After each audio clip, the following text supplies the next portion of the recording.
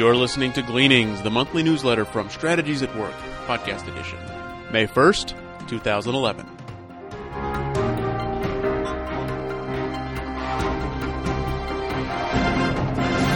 Upcoming events. The Strategic Life Alignment Seminar.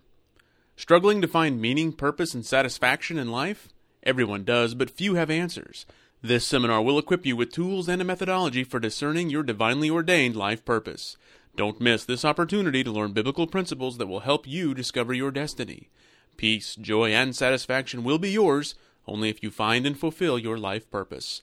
This event will be presented in both live and virtual settings. The next live seminar will be held each Tuesday evening, April 12th through May 24th in Novato, California, June 2011 in Richardson, Texas, and August 2011 in Carrollton, Texas. The next webinar will be held in the fourth quarter of 2011. See strategieswork.com for details. The SLA Alumni Event. This event is exclusively for alumni of the Strategic Life Alignment Seminar. The journey of discovering your life purpose can be challenging. Periodically, you need encouragement, fresh perspective, and inspiration. This is the purpose of the annual SLA Alumni Event. Each year, the event focuses on one of the key themes from the SLA seminar and provides an oasis of refreshment for those who are truly engaged in discovering their life purpose. This year's theme is Your Plan and God's Plan. Don't miss this opportunity to be refreshed and refocused on your journey of discovering your life purpose. The next live event will be held June 24th and 25th in Dallas, Texas, and the next webinar will be held in September 2011. See the website strategieswork.com for details. The Business Transformation Series. Every organization must communicate its value proposition to potential customers and clients through a sales process. Given that people are by nature sinners, how do organizations sell to sinners? What biblical principles should be practiced? Attend the BTS webinar, Selling from a Biblical Worldview. The next webinar will be held in June 2011, presented in 3 weekly sessions. Visit strategieswork.com for details. These are challenging economic times. There is much fear in the world.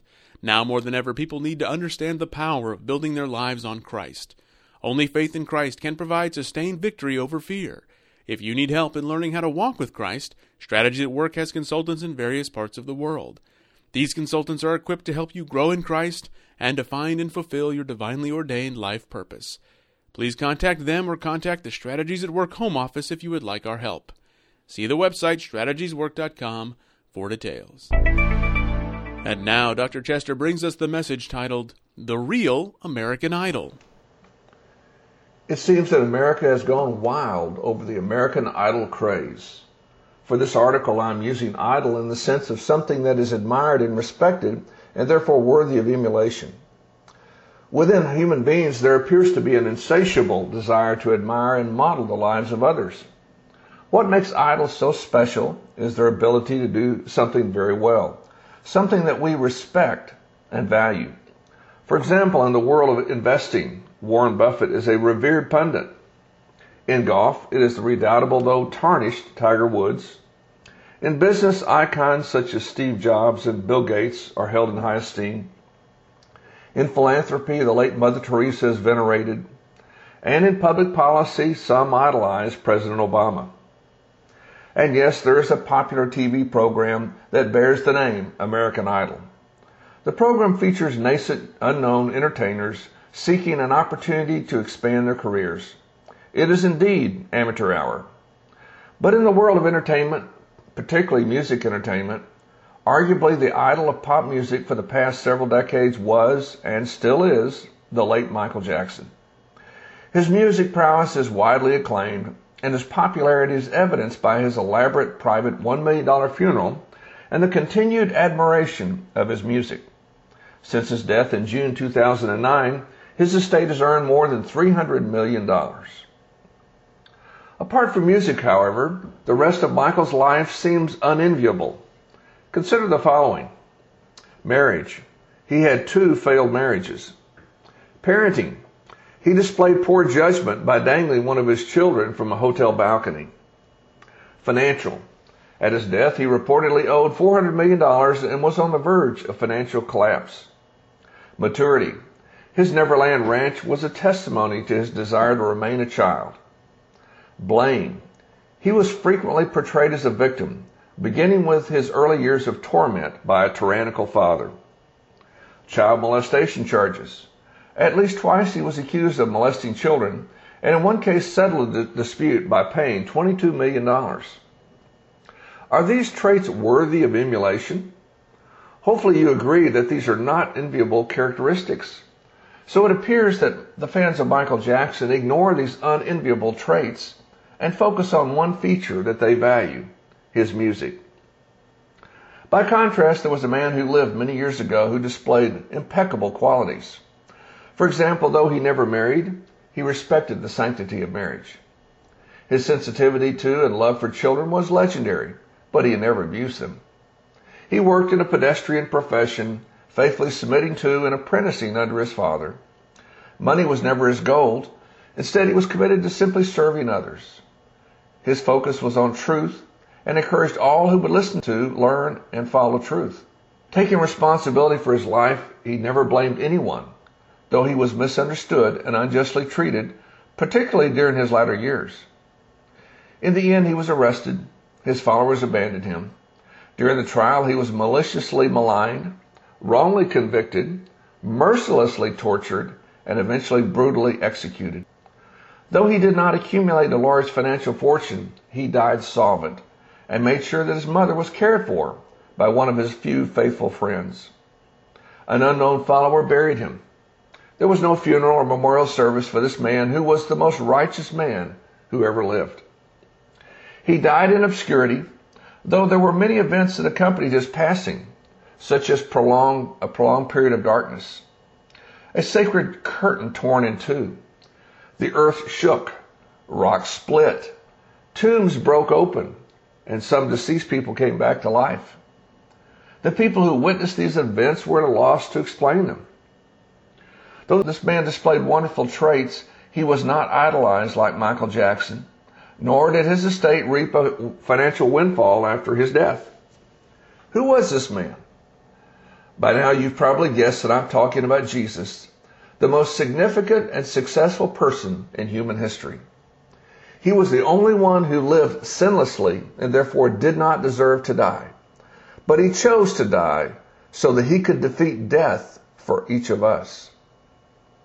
So significant was Christ that even the widely used Gregorian calendar testifies to his centrality in history. Years before his birth are designated as BC, which stands for before the conception of Christ. Years after his death are designated AD, which stands for after the birth of Christ. Notwithstanding the preeminence of Christ, why would someone like Michael Jackson be so idolized and Christ suffer such rejection? This reality is a testimony to the depravity of man. In the first 3 chapters of Romans, the Apostle Paul eloquently argues for the case for human depravity. His conclusion is clear and I believe irrefutable. All have sinned and fall short of the glory of God. Evidence of this truth can be seen in the treatment of Jesus on the day of his death. Sometime overnight, Jesus was arrested at the request of the religious leaders. Though the civil authorities conducted the arrest, they questioned the motives of the religious leaders. In the end, the civil authorities found Jesus innocent and offered the religious leaders an option: release a nefarious character named Barabbas or release Jesus. Barabbas was a notorious prisoner who was incarcerated for murder and insurrection. Perhaps the civil authorities assumed that offering a choice between Barabbas and Jesus would be a no-brainer. Surely the religious people would choose Jesus, who was clearly a very righteous person, over a very unrighteous person like Barabbas. But they didn't. The religious people chose Barabbas. Indeed, the Apostle Paul was correct. We are all sinners by nature and therefore default to rebellion against God. Like the religious people of Jesus' day, we too select Barabbas over Christ. That is, we select alignment with sin rather than alignment with righteousness. So it is not surprising that people, many of whom profess Christ, idolize a person like Michael Jackson. Michael Jackson did not epitomize a person who's worthy of emulation. Notwithstanding his music prowess, he was not a good role model. Michael Jackson's life did not demonstrate that he was a follower of truth, nor was he successful in any area of life other than pop music. The only reason that he is idolized is because his music tickles the itch of depraved men and women who worship pleasure and entertainment instead of the living God. Sadly, many today fail to recognize that the one genuine advocate of truth was and is Jesus Christ. The consummate sage in life was and is Jesus Christ. He was and is the only one who is truly worthy to be idolized. We should focus on emulating him and seeking wisdom from him. So how would you answer the question of Barabbas or Christ? May you choose Christ and pattern your life after the one person entirely worthy of your emulation, the one real American Idol.